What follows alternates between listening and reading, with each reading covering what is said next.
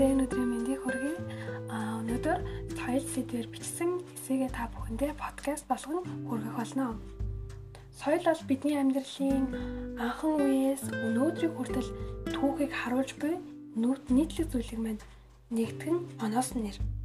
Социологч нар болонгууд соёлыг тодорхойлохдоо хүн гэдэг нийгмийн гишүүн болохынхаа хувьд эзэмшдэг мэдлэг, итгэл үнэмшил, зан үйл, урлаг, ёс суртахуун, хууль, зан заншил болон бусад чадваруудыг мань дадлыг мань багтаасан тийм цогц бүрдэл хэсэг хэмээсэн. Энэ нь ч утга учиртай. Бид нийгэм болоод бүрэлдэн амьдарч буй ахуй цагт бол соёл эртнээс өнөөдрийн хүртэл байсаар ирж өнөөдрийн бидний твшилтэнд хүрэхэд маш том чухал үр нөлөө үзүүлсэн. Соёлыг бүрдүүлж байгаа элементийн тусламжтайгаар хүмүүс бид илүү төлөвшөлтөөр нэгтгэн юм бай. Тодорхой зорилгын хүрээнд амьдарсаар ирсэн. Бэлэг тэмдгийн тусламжтайгаар тусгаар тогтнолын хэлбэрээ нийтэд таниулсан. Үүнээс гадна бид зөвхөн эрүүл биш, зөвхөн хөгжлийн бэрхшээлтэй хүмүүстэй хүртэл энэ бэлэг тэмдгийн тусламжтайгаар үйлдэл үгээ илэрхийлэн дамжуулж чаддаг. Үүнээс гадна хувь хүн хээс мэдлэн эцгийн гэрт өсөх явцдаа л соёлын хүрээнд сурч боловсросоор байдаг. Үүний жишээ бол нийгмийн дээд түвшний хүмүүсээс гадна доод ангийн хүмүүс хүртэл ямарваа нэг байдлаар багч гисэн соёлын илэрлийг биедээ тэсэр байдаг. Соёл нь зөвхөн бидний боловсрол мэдлэгээр хэмжигдэх бус мөн хувь хүний хүмүүжлээр бас хэмжигдэж байдаг. Соёлыг эзэмших хүмүүсийн амьдрал үйл ажиллагаанд ашиглах арга хэлбэр чадвар соёлд ордог. За үндснээс хамаарч мөн ашиглалтын соёл бий болох тохиолдол байдаг. Гадны орнуудын бүтээсэн техникчсэн бүтээлийг бид ашиглаж сурах ерөнхийдөө энэ нь бас ордог.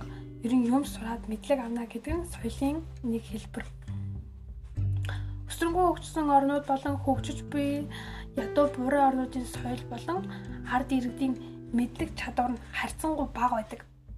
Жишээлбэл Америк, Хятад, Солонгос зэрэг үндэстэн өсрэлттэй хөгжиж байгаа оронд бол явах тээврийн хэрэгслэн метро байхад манай улсад метро байдаггүй. Жишээлх юм бол Солонгост мөн Америкт ингээд 5G сүлжээг нэвтэрчээд байхад харин манай улсад нэвтрээгүй зэрэг соёлын хоцрогдлыг харуулж байна. Соёлыг зөвхөн яг энэ цаг үе дээр авч үзээд байх биш.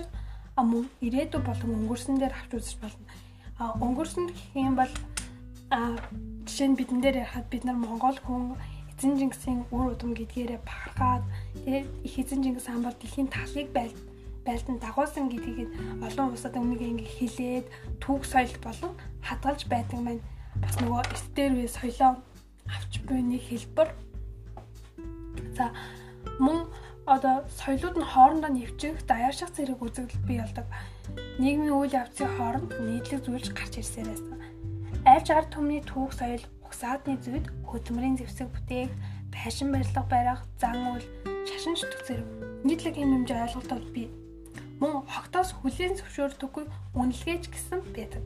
Жишээлбэл цус хойлолт авах, нэг л үндэстэнд хар ялагдах гэх мэт л нэг гэс олон үндэстэнд хар ялагдах гэх мэт. Бид соёл гэдэг хэм хэмжээ байсны үндсэндээ л цаашид амьдрах өрнөн хүсэлтэй болж маргаашийн төлөө хичээлээ хийж сурч боловсросоор байдаг. Нийгэм байгаа нь хүн төрөлхтний хувьд маш том гайхамшиг бол соёл түүнийг нь зөв зам чиглүүлэх асар том хүч нөлөө болж байдаг.